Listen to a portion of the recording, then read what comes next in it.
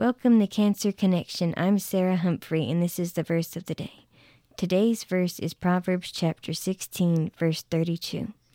He who ignores discipline despises himself, but whoever heeds corrections gains understanding.